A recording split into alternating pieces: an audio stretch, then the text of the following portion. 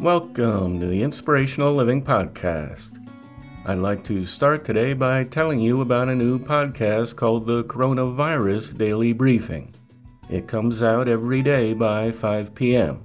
with the latest headlines and context around the COVID-19 coronavirus crisis.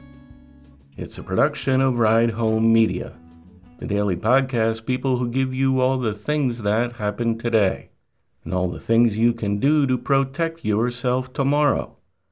Listen for a quick 15 minutes and you're up to date. The New Yorker magazine called it one of the top coronavirus podcasts to listen to, saying that it stays on the right side of informed, non-hysterical, and focused news. Search your podcast app right now and subscribe to Coronavirus Daily Briefing. That's Coronavirus Daily Briefing. Thank you.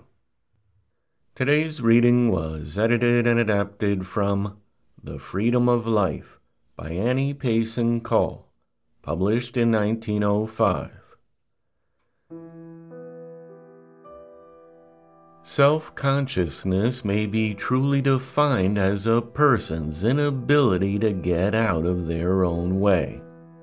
There are, however, some people who are so entirely self-conscious that they don't even realize it. They are so completely in bondage to themselves that they have no glimpse of the possibility of freedom, and therefore this bondage is pleasant to them. With these people there is nothing to do. It is only those who have begun to realize their bondage that can take any steps toward freedom. The self-satisfied slaves must stay in prison until they see where they are. It is both curious and sad to see them rejoicing in their bondage and miscalling it freedom. Indeed, it makes one long to see them struck by an emergency, bringing a flash of that inner light, which is often the beginning of a new state of being. When such enlightenment occurs, it is usually followed by a time of groping in the dark, and always by more or less suffering. But one must continue on the path, assured of the good results to come. Self-development requires that we be steadily patient, content to aim in the true direction day by day, hour by hour, minute by minute. If we fall, we must pick ourselves up and go right on. Whatever the stone may be that we have tripped over, we will have learned that it is there. And while we may trip over the same stone many times, if we learn our lesson each time, it decreases the possible number of stumbles and smooths our path more than we know.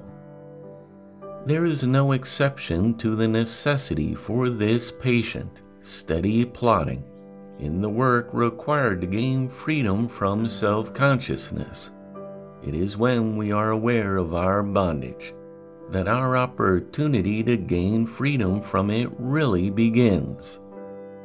Unfortunately, many people who have glimpsed the inner light will not use it because they are unwilling to recognize the selfishness that is at the root of their trouble.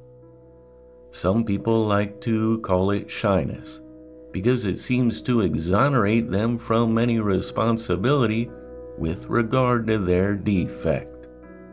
Others rarely speak of their self-consciousness, but when they do, they speak of it with more or less indignation and self-pity, as if they were in the clutches of something extraneous to themselves, and over which they can never gain control.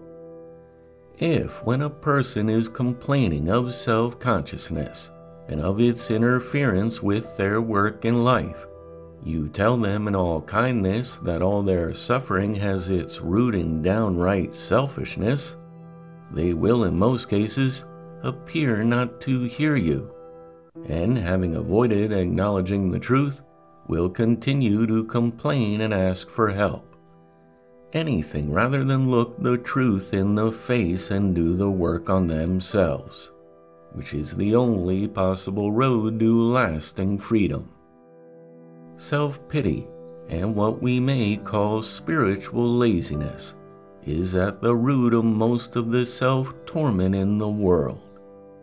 How ridiculous it would seem if someone tried to produce a light bulb according to laws of their own devising, and then sat down and pitied themselves because the light would not come on, instead of searching about until they had found the true laws of electricity, whose application would make the light shine successfully. And yet it is no more ridiculous for a person to defy the laws of character, and then suffer for this defiance, and wonder why they suffer. There is an external necessity for obeying certain social laws, because without them society would go to pieces. And there is just as great an internal necessity for obeying spiritual laws to gain proper self-control and power of will. But we do not recognize that necessity, because one can disregard the laws of character and still live without the appearance of doing harm to the community. Social laws can be respected in the letter, but not in the spirit, whereas spiritual laws must be accepted by the individual heart and practiced by the individual will in order to produce any useful result. Each one of us must do the required work in themselves.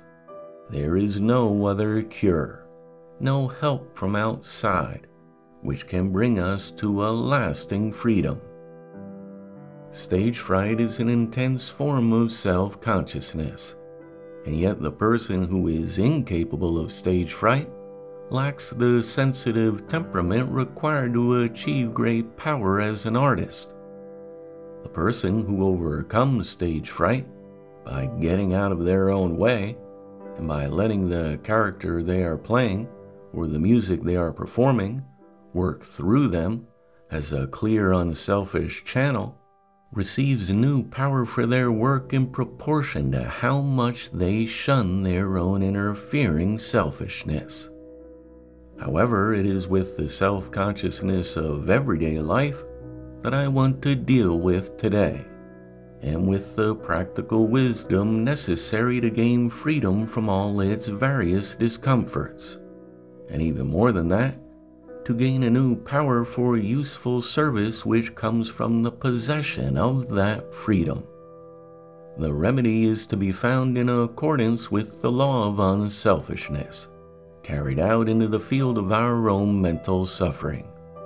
Whatever one may think, however one may try to dodge the truth by this excuse or that, the conditions to be fulfilled in order to gain freedom from self-consciousness are absolutely within the individual who suffers, and not from what exists outside you. When we understand this and are faced toward the truth, we are sure to find our way out with more or less rapidity, according to the strength with which we use our wills in true accordance to this law. First, we must be willing to accept the effects of self-consciousness. The more we resist these effects, the more they force themselves upon us, and the more we suffer from them. We must be willing to blush, be willing to realize that we have talked too much, and perhaps made ourselves ridiculous. We must be willing to feel the discomfort of self-consciousness, in whatever form they may appear. Then, and this is the central point of it all, we must know and understand, and not dodge in the very least, the truth that the root of self-consciousness is selfishly caring what other people think of us, and wanting to appear well before them. Now, I know that many of you who suffer from self-consciousness will want to deny this. Others will acknowledge it, but will declare their inability to live according to this truth, while some, perhaps more than a few, will recognize the truth and set to work with a will to follow it. And how happily we may look forward to the freedom which will eventually be theirs. A wise person has said that when people do not think well of us, the first thing to do is to look and see whether they are right. For in most cases, there is an element of truth in it from which we may profit. And in such cases, we are much indebted to our critics, for by taking their suggestions, we are helped toward strength of character and more power to be used. If it turns out that there is no truth in the criticism, we need not think of it at all, but live steadily on, knowing that the truth will take care of itself. We should be willing to accept that anyone might think anything of us, so long as we have the strength of a good conscience. We should be willing to appear in any light whatsoever, so long as that appearance is a necessity of our own growth. If an awkward appearance is necessary in the process of our journey toward freedom, we must not resist the fact of its existence, and should only dwell on it long enough to make improvements, insofar as we can, and then gain the good results of the greater freedom which will follow. So, what should you do now to get started? First, you must be willing to endure the effects of self-consciousness without resistance. Secondly, you should admit that the root of self-consciousness lies entirely in a selfish desire to appear well before others. Then, whenever you are amidst other people, practice as much as possible silent attention to the needs, concerns, and activities of others. The practice of attentive and sympathetic silence might well be followed by people far more than it is. The protection of a loving, unselfish silence is very great. A silence which is the result of shunning all selfish, self-assertive, vain or affected speech. A silence which is never broken for the sake of making conversation, showing off, or covering selfish embarrassment. A silence which is full of sympathy and interest. The power of such a silence cannot be overestimated. If you have the bad habit of talking for the sake of winning approval, you should practice this silence. Or if you talk for the sake of calling attention to yourself, for the sake of winning sympathy for your selfish pains and sorrows, or for the sake of indulging in selfish emotions, nothing can help you more than the habit of loving and attentive silence. Only when we know how to practice this silence in an impersonal, free and quiet spirit, are we able to talk with quiet, loving, helpful speech. Then we may tell the clean truth without giving unnecessary offense. We may soothe and calm, as well as uplift, while our minds open up to receive the good that may come to us through the words and actions of others.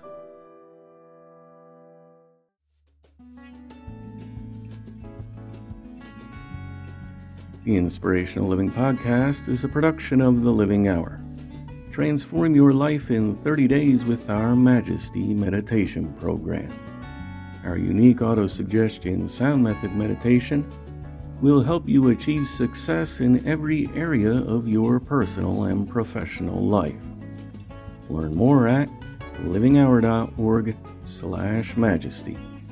To get 30% off the $11.99 purchase price, use the coupon code INSPIRATION. Thanks for listening. I look forward to talking with you next time.